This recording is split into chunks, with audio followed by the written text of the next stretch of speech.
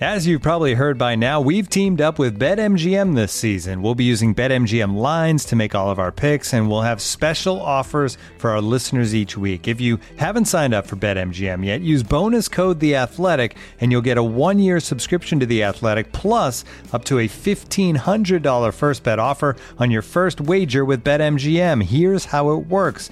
Download the BetMGM app and sign up using bonus code The Athletic. Make your first deposit of at least $10. Place your first bet on any game and claim your voucher for a 1-year subscription to The Athletic. See BetMGM.com for terms. U.S. promotional offers not available in D.C., Mississippi, New York, Nevada, Ontario, or Puerto Rico. Gambling problem? Call 1-800-GAMBLER. Available in the U.S. Call 877-8-HOPE-NY or text HOPE-NY 467-369 in New York. Call 1-800-NEXT-STEP in Arizona. 1-800-327-5050 in Massachusetts. 1-800-BETS-OFF in Iowa. 1-800-270-7117 for confidential help in Michigan. 1-800-981-0023 in Puerto Rico. First bet offer for new customers only in partnership with Kansas Crossing Casino and Hotel. Don't forget, if you haven't signed up for BetMGM yet, use bonus code The Athletic, and you'll get a 1-year subscription to The Athletic, plus up to a $1,500 first bet offer on your first wager.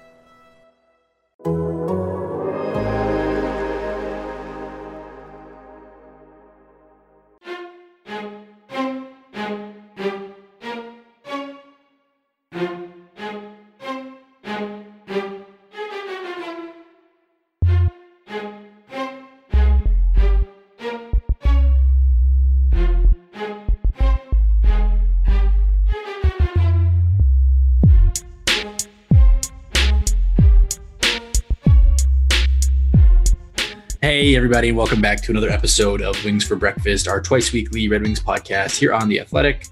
I'm Max Bultman. With me, as always, is Prashant Iyer.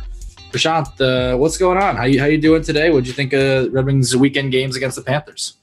Well, it's a different episode, as we can actually talk about a Red Wings win and somewhat of an exciting Red Wings win, and we can just maybe forget a little bit about the stinker that preceded that one. But overall, I mean, for the Wings to come out 1-1 on a weekend, that's better than most weekends have gone for them. Yeah, the first game Friday night was basically an unmitigated disaster. I don't think really anything went well in that game. They played poorly. And then obviously afterwards, some really devastating news. The passing of Sergei Chekmarov, the team masseur for over 20 years, passed away. That was a really emotional press conference, one of the most emotional I've ever been in. Extremely sad. And then they come back the next day, and in spite of all that and what a difficult 24 hours that must have been, I thought they put together a pretty good game, and the kind of response game that I think certainly the coaching staff will have really been looking to see out of them. I imagine the same deal from the front office. And you know, if you're a Red Wings fan, probably an encouraging sign. You know, one of the things that you worried about with this team entering this year was, will last season's propensity to snowball in bad times carry over? And I thought if there was ever going to be a weekend where it was going to be forgivable for them to really spiral, the recipe that you had going by late Friday night was kind of that recipe. And so for them to respond the way they did, I was actually very impressed by. Yeah, I was actually somewhat nervous because when they started the first period of that second game, I mean, that might have been their worst offensive period of hockey this entire season. And that, I think, was saying something. I think at the end of the first period, if I remember correctly, they had like 0.18 expected goals for. They had like 4 shots on goal. And it was a really ugly offensive period to watch. And Florida was kind of buzzing around a little bit. They were looking somewhat more dangerous. I think they had tripled up the Wings in expected goals for in that first period. And so they sort of flipped a switch. I'd say maybe 5 or 6 minutes into the second period, they were able to kick it into another gear. I mean, we were approaching the halfway point of the game with the Wings having 5 shots on goal, and they all of a sudden turned it up a notch. They were able to start putting more pucks on the net, start getting more dangerous chances, and slowly but surely, they started to chip away at Florida's defense. They did. And so I think, obviously the highlight of the game was ultimately the second goal, the Matthias Brome goal, his first of the season. He gets a rebound from Dylan Larkin and delivers maybe the best visual that the Red Wings have provided everybody this season with his celebration and the 1,000,000-watt smile that he flashed after getting his first NHL goal. A goal he was very, very due for, I will add. He'd had a bunch of opportunities that he just missed on that finally he gets to go. But overall, I thought that period was just a strong, showing of the kind of team the Red Wings want to be. And obviously, you hope that you don't have to kind of always having to be responding with that, and that sometimes you can be playing from ahead with that kind of situation. But the reality of it is the Red Wings probably aren't going to lead emphatically in just about any game this year, and so they're going to have to be able to play like that. And I think they continue to show they're capable of it. And now you don't want to see games like Friday night. I think that's the key is you want to cut those out as completely as possible. And it does happen to teams. I mean, it happened to Calgary this weekend, getting just absolutely rolled by Edmonton. But you want it to happen as few times as possible. I think that's probably the third or fourth time this season it's happened. Yeah. I mean, honestly, the piggybacking off of what you said there, Max, the first thing I wanted to see was what would have happened if Brome got away from Larkin.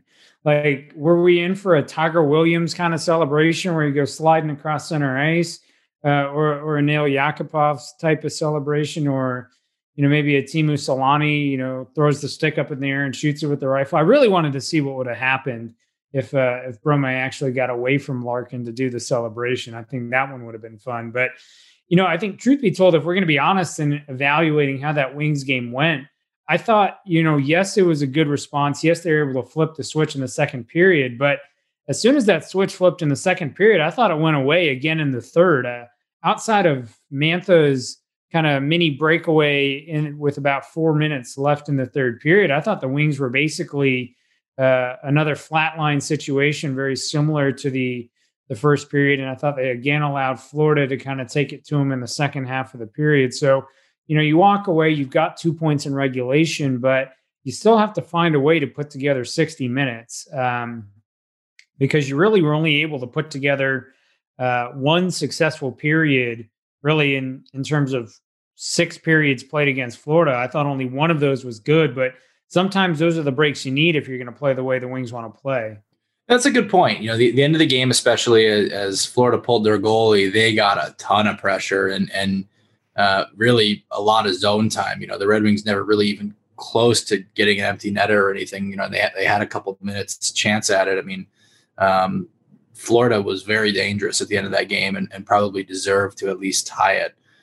So the Red Wings can count themselves a little fortunate there. But I also think a big part of that is Jonathan Bernier was excellent on Saturday. Yeah, he's something else. Just watching him in net. And, people talk all the time about the goal support that the Red Wings give Jonathan Bernier that they don't necessarily give Thomas Greiss. I have to wonder if some component of that is just seeing your goalie consistently make these outstanding saves gives you some amount of energy to go out and drive play the other direction. Because he was once again sensational. I think, we've been seeing this for the better part of a year now, really since December of 2019, when he kind of found his groove. He found out how to play behind the Red Wings defense. And, I think his rebound control is outstanding. His positioning is outstanding. He never appears too aggressive. He always appears square to the shooter, very much in control, very compact. All the changes he's made to his technique over the years really has led to a goaltender that can play behind the Red Wings in this kind of situation. As bad as they were last year defensively, and as good as they have been this year defensively, he's been the perfect goaltender for the Wings behind their system. So another really strong game, another consistent game for him. And he's kind of starting to pull ahead of Thomas Greiss here in this kind of goalie tandem that we thought would be mostly a 50-50 split. I agree. And I thought by the end of the year entering this season that Thomas Greiss would pull ahead, not because of anything Jonathan Bernier did, but because Greiss is the one who's on a 2-year deal. And you wonder if the Red Wings might trade Jonathan Bernier. And so that was certainly a part of that consideration at the beginning of the year. If he's on an expiring contract. So I guess in asking permission to be the buzzkill here, we've talked about how Jonathan Bernier is kind of perfectly suited to play behind this Red Wings team. Is there a chance that he won't finish the season doing so? I think you absolutely have to entertain that idea, particularly if he continues to play as well as he's played. I mean, conventional statistics aren't going to do him justice, looking at just his goals against average and his save percentage. When you really start to dig into the quality of shots he faces, the caliber of saves he makes, and you start looking into, his metrics a little more. I mean, he's been arguably one of the top 10 goalies in the league since, midway of last season. I think he's a guy where if you're looking at him right now and you're looking at the trade deadline, there's a number of teams who may not be super confident in their goaltending. And at that point you say, hey, do you guys want Jonathan Bernier? You guys want to think about that? And so you have to at least consider what you might be able to fetch in that respect. So I'd have to say there's a decent chance he doesn't finish if he plays this way. But at the same time, you could also be the Red Wings and say, he's 32. I could probably squeeze a handful of more years out of him. And maybe you flip the script and say, does Thomas Greiss go somewhere else with a plan to kind of re-sign Bernier at the end of the season? Greiss does have something that I think is becoming more and more in vogue in the NHL, which is 1.5 years on the contract. I mean, we always think of the expiring contract as that premium draft asset, but I think increasingly it's that 1.5 years of club control that has become more appealing, because now it's not a pure rental. And especially if you're trading a pick, maybe it's a little bit easier to sell that to your fan base in a world where GMs are criticized quite harshly for what they give up in a trade that the player they're receiving walks at the end of the year. And the Tyler Toffoli deal last year for Vancouver, I think a prime example. They give up Tyler Madden, and it looks like, okay, well, you can live with it because it seems like Toffoli's going to resign, but he walks, and now you've given up Tyler Madden, and that's a tough thing to swallow. So that's a very good point about Greiss. Yeah, I think it'll be interesting to say the least, because I think on the last episode we kind of briefly touched on guys who would be potential trade candidates, and I don't know that we ever really got into the goaltenders as much as we should have, because again, if you start to see this disparity pop out with Bernier being kind of the clear-cut guy for the Red Wings, as in your article today, Max, when talking about the goalie prospects, you alluded to really kind of pointed out that Thomas Greiss right now is dead last in the NHL in goals saved above expected at all strengths, at nearly 11 more goals given up than he should have based on the quality of shots faced. And while most of that for him is driven by the power play, where he's given up maybe 5 more goals than he should have when the Wings are shorthanded, he's still second worst at even strength. And you contrast that with where Bernier is, where Bernier's, again, relatively even, kind of giving up exactly as much as he should be. And so that's, I think if you see that continue to play out, it's hard to know which direction the Wings will go in, but they could really go either way in saying, we'll move the guy with 1.5 years and hope teams kind of remember how good Greiss was in the on Long Island. Or on the flip side, you say Bernier's expiring and there's a team looking for a goalie who's going to get hot on a playoff run. And maybe they go in that direction. So I'll ask the logical follow-up that everyone listening is going to want to know is, if you're trading Jonathan Bernier, what's a reasonable ask for the Red Wings? I mean, Robin Lehner gets moved last year. I don't think Jonathan Bernier is in that tier, but Robin Lehner got a second-round pick, Malcolm Subban and a prospect, Slava Demin. Malcolm Subban, a former first-round pick, he's obviously in their mix, probably their number 2 this year behind Kevin Lankinen, but a young goalie nonetheless. We obviously certainly would assume that Jonathan Bernier would come in somewhere below that number, but how far below in your mind? I think maybe a second plus, 4th or 5th might get it done for you if you're Detroit, especially if you're talking about, him just going for a half season or less. I mean, based on when the trade deadline is this year, there's only a handful of games really afterwards. So it's going to be a playoff contending team that's going to do it. I think you're looking for 2 picks, probably a second and maybe something a little bit lower in a mid round. That probably is enough to get it done for you for what's going to amount to really a playoff run rental. Looking for an assist with your credit card but can't get a hold of anyone? Luckily, with 24/7 US-based live customer service from Discover, everyone has the option to talk to a real person anytime, day or night. Yep, you heard that right. You can talk to a real human in customer service anytime. Sounds like a real game changer if you ask us. Make the right call and get the service you deserve with Discover. Limitations apply. See terms at discover.com/creditcard.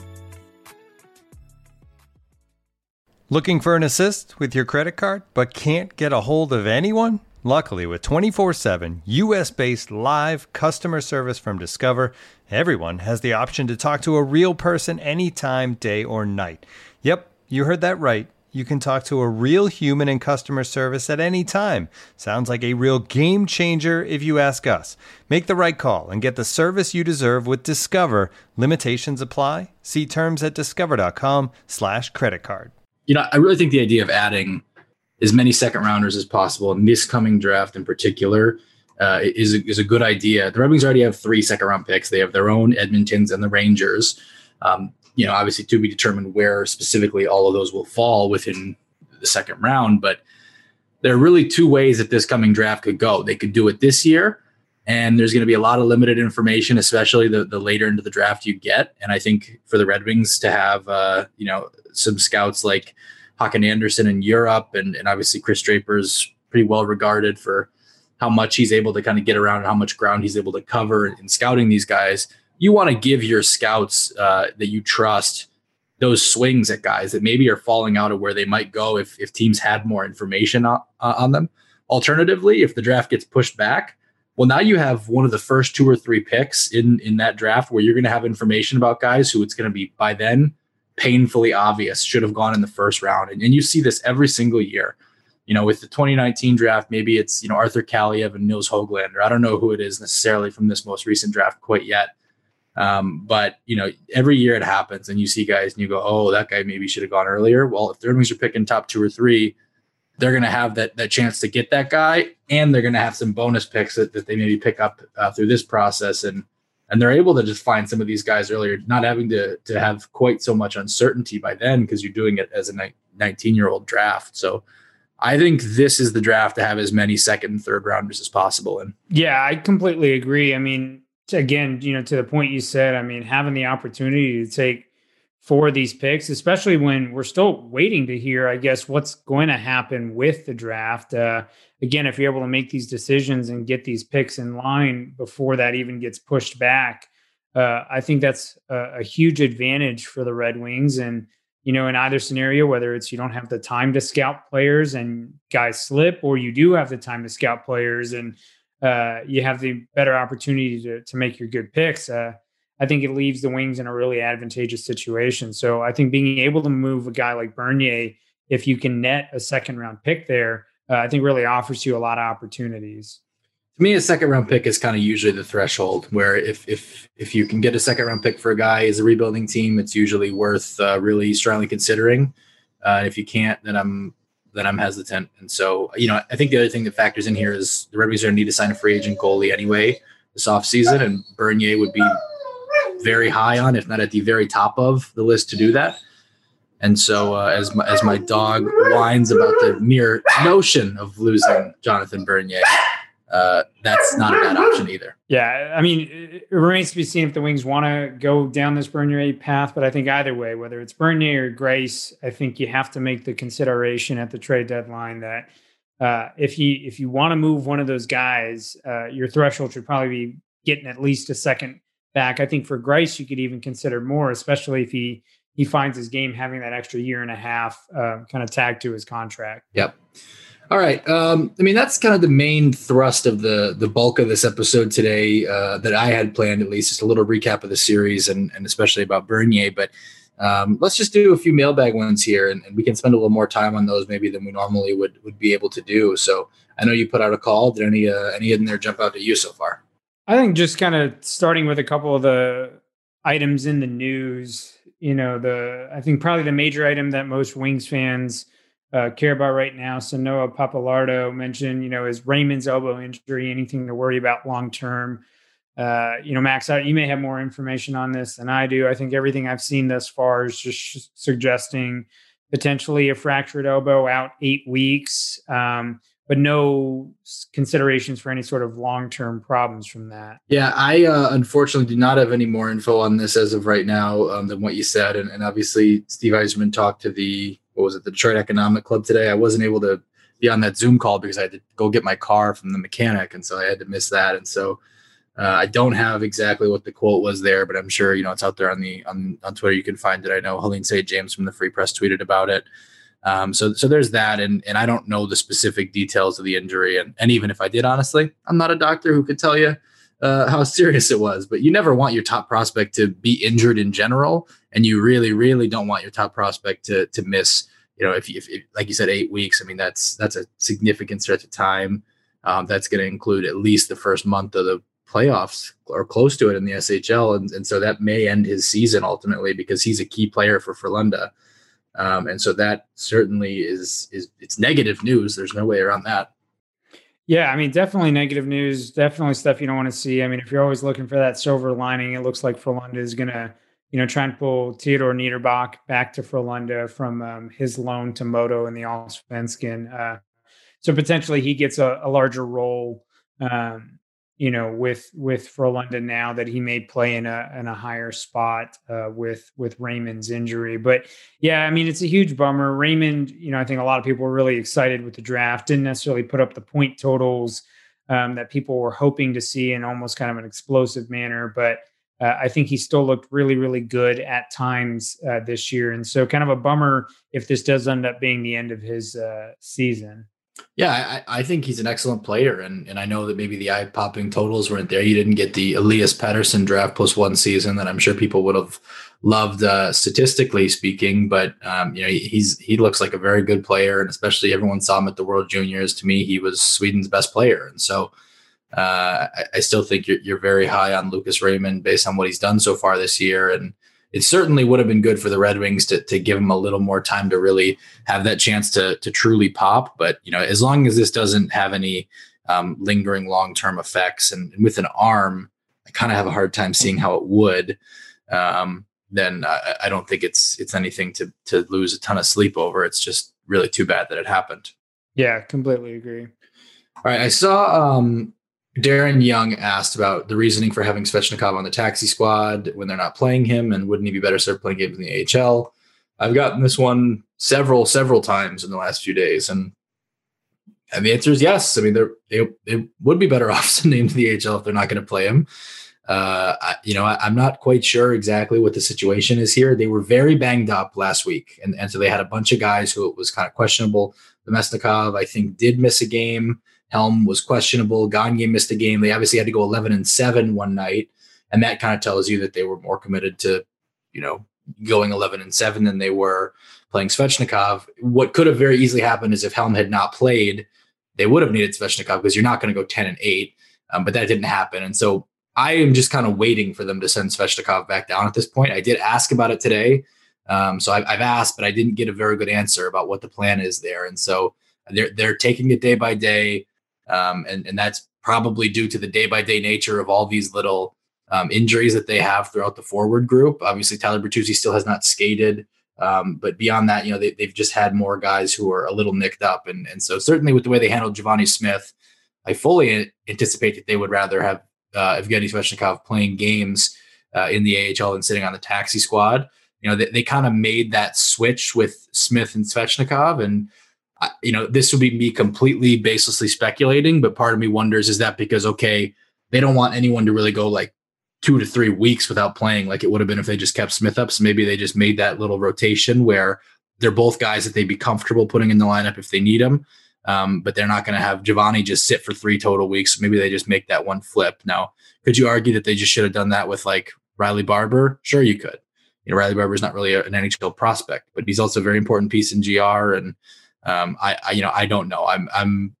I've had people ask me all week to rationalize this, and I don't have an answer for you. Like I didn't have an answer when I was asked this weekend. And so I still don't. I asked today what, if it would be fair to expect that he'd be back in the AHL in short order, and was basically told it'll be kind of day to day, which I think is a pretty clear parallel with the kind of health of the forwards overall. Yeah. I mean, it'll be interesting to see if now that the Wings waived Franz Nielsen and he cleared waivers and he goes down to the taxi squad. Although I haven't necessarily seen them officially assign him to the taxi squad, I suspect that's exactly what is happening here. Potentially that clears an opportunity for Svechnikov to play.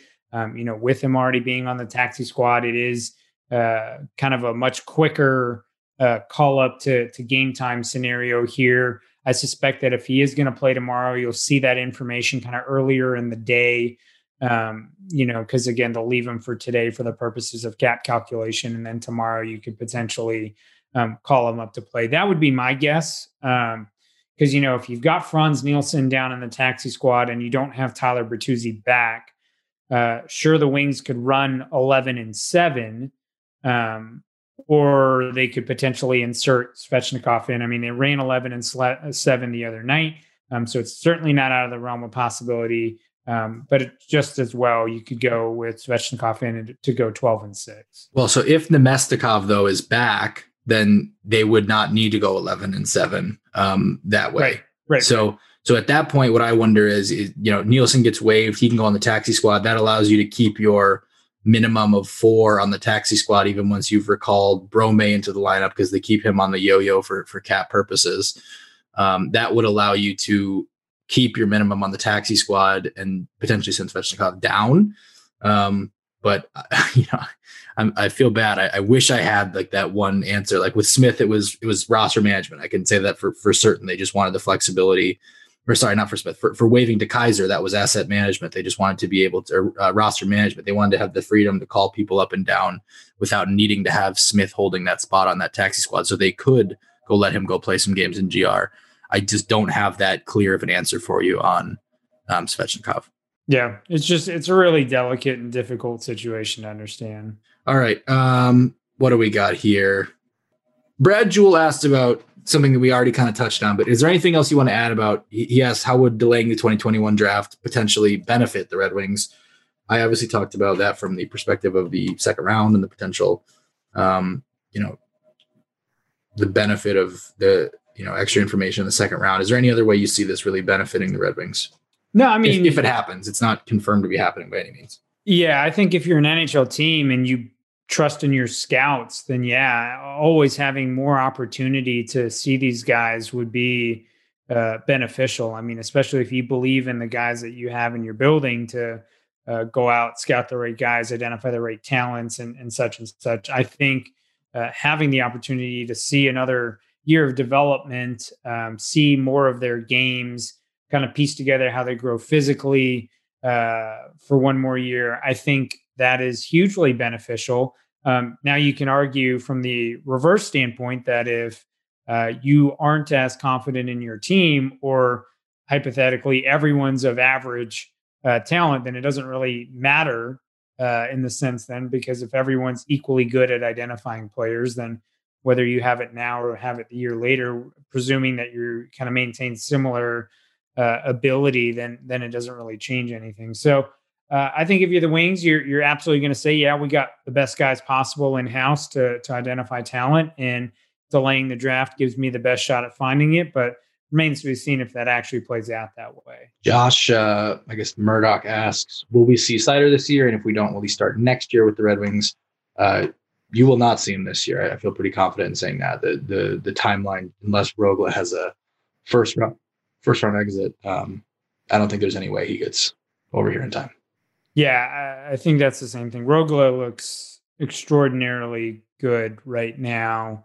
I have a hard time seeing them flame out in the playoffs in time for Seider to come back over. And then, especially given the quarantine restrictions that would also have to happen, I just don't see it working out. And then Zyler asks, if the Red Wings keep executing Jeff Blashill's system and still losing, is there a real risk the players stop buying it? Yeah, I think we kind of briefly touched on this one as well a couple episodes ago, and in terms of whether or not the system is detrimental to player development. I mean, hey, if you got through last season where you were playing his system and losing horrifically, and you didn't get the players to stop buying in, I don't necessarily see that happening when you are getting the really good defensive results. You're just not scoring right now. So if it didn't happen last year, I can't see that it's going to happen this year. I first of all, I guess I tend to agree with you. I don't think there really is a risk. Maybe if you're getting blown out doing it, but if that's true, you're not really executing it most likely. So, I think they're well aware of what their team situation is, and they're playing a system that puts them in tight games. It is a step forward from last year. Frankly, I think the buy-in looks to me pretty good. So I would not say it's been that big of a risk, and that's with them mostly losing so far this year. Yeah. Yeah, I mean, if the buy-in is getting you the 5th best defensive results right now, then I think the buy-in looks pretty good. Acting Secretary of Malarkey says you can add one player from another organization to Red Wings rebuild. This player is a full-time NHLer, not a prospect anymore, but cannot have already been an all-star. Who are you adding? Oh, that's a tough question. So, Well, like Jack Hughes hasn't been an all-star, so can I say Jack Hughes? Like, I mean, don't know, that feels a little cheap.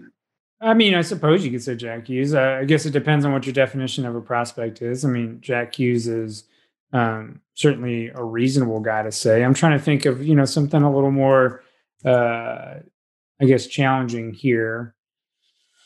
How about Anthony Beauvillier? I really like his game, and I thought he looked great in the playoffs last year, and not in the kind of way that most people. Usually there's like a guy who's like good in the playoffs, but that means he doesn't do anything in other situations. I really like Beauvillier. I think I'm going to add Andrei Svechnikov. I think so. That's along the Hughes lines. Yeah, he's a couple years ahead of Hughes. So I think Svechnikov was on my All-Star ballot last year. Yeah, but he wasn't on all the All-Star ballots, Max. So therefore, I get to take Andrei Svechnikov, and therefore, I don't, because I put him on my team. I know, because Svechnikov is outstanding. So I think, you pick a guy like Svechnikov, you pick a guy like, was Elias Pettersson on the All-Star team last year? I mean, he's another guy you can think about. So I don't think he was an All-Star last year, if I remember correctly. So, no, he was. He's been on actually the last 2. So you'd have to throw him out. But Andrei Svechnikov would be the way to go, I think. Yeah, I have a hard time disagreeing with that. He's an awesome player and super fun player to watch too. Yeah, I mean, maybe we get some interesting goals. Yeah. All right. We'll close on this one then. And it is a bit of a short episode today. That is basically because, as you heard, I have a very restless dog vying for my attention right now, and I need to attend to that. So Alex Seaman says, what's for dinner? It's a good question. Probably going to have some nachos here in some fashion. I'm deciding between, I've got a bunch of ground turkey in the fridge. So I'm deciding between Sloppy Joes and tacos. And then I'll have some kind of like asparagus or something on the side. Look at you being all healthy. Well, yeah, it's overdue. So it's more like forced healthiness at this point. Fair enough. Also, I'm not sure that anyone's ever called Sloppy Joe's health food before. I mean, you said asparagus. And so in my mind, the green cancels out whatever else you said before it. So also, it is ground turkey. Like I'll take some points for that. Yeah, I mean, that's healthy stuff right there. Yeah, there we go. All right, well, that'll do it for us then today. A little bit of shorter episode, but I'm sure we'll make it up to you at some point in the future. And enjoy the rest of the games. Red Wings play twice this week, 2 games against Nashville, Tuesday, Thursday. Obviously, that's the team that Red Wings had some success against last time they played them, so we'll see if that keeps up.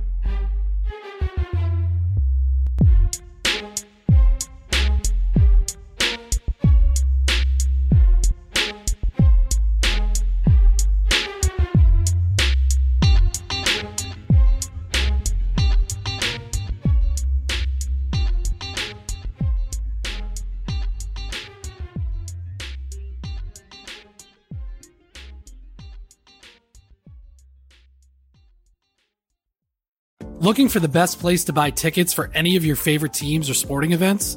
We've got the spot. Our partner, StubHub, has been the leading ticket marketplace in the world for over 20 years, providing a 100% guarantee with every order. From a worldwide selection of live events, the widest choice of tickets and industry-leading partnerships, StubHub has what you need to purchase with confidence. StubHub, an official partner of The Athletic.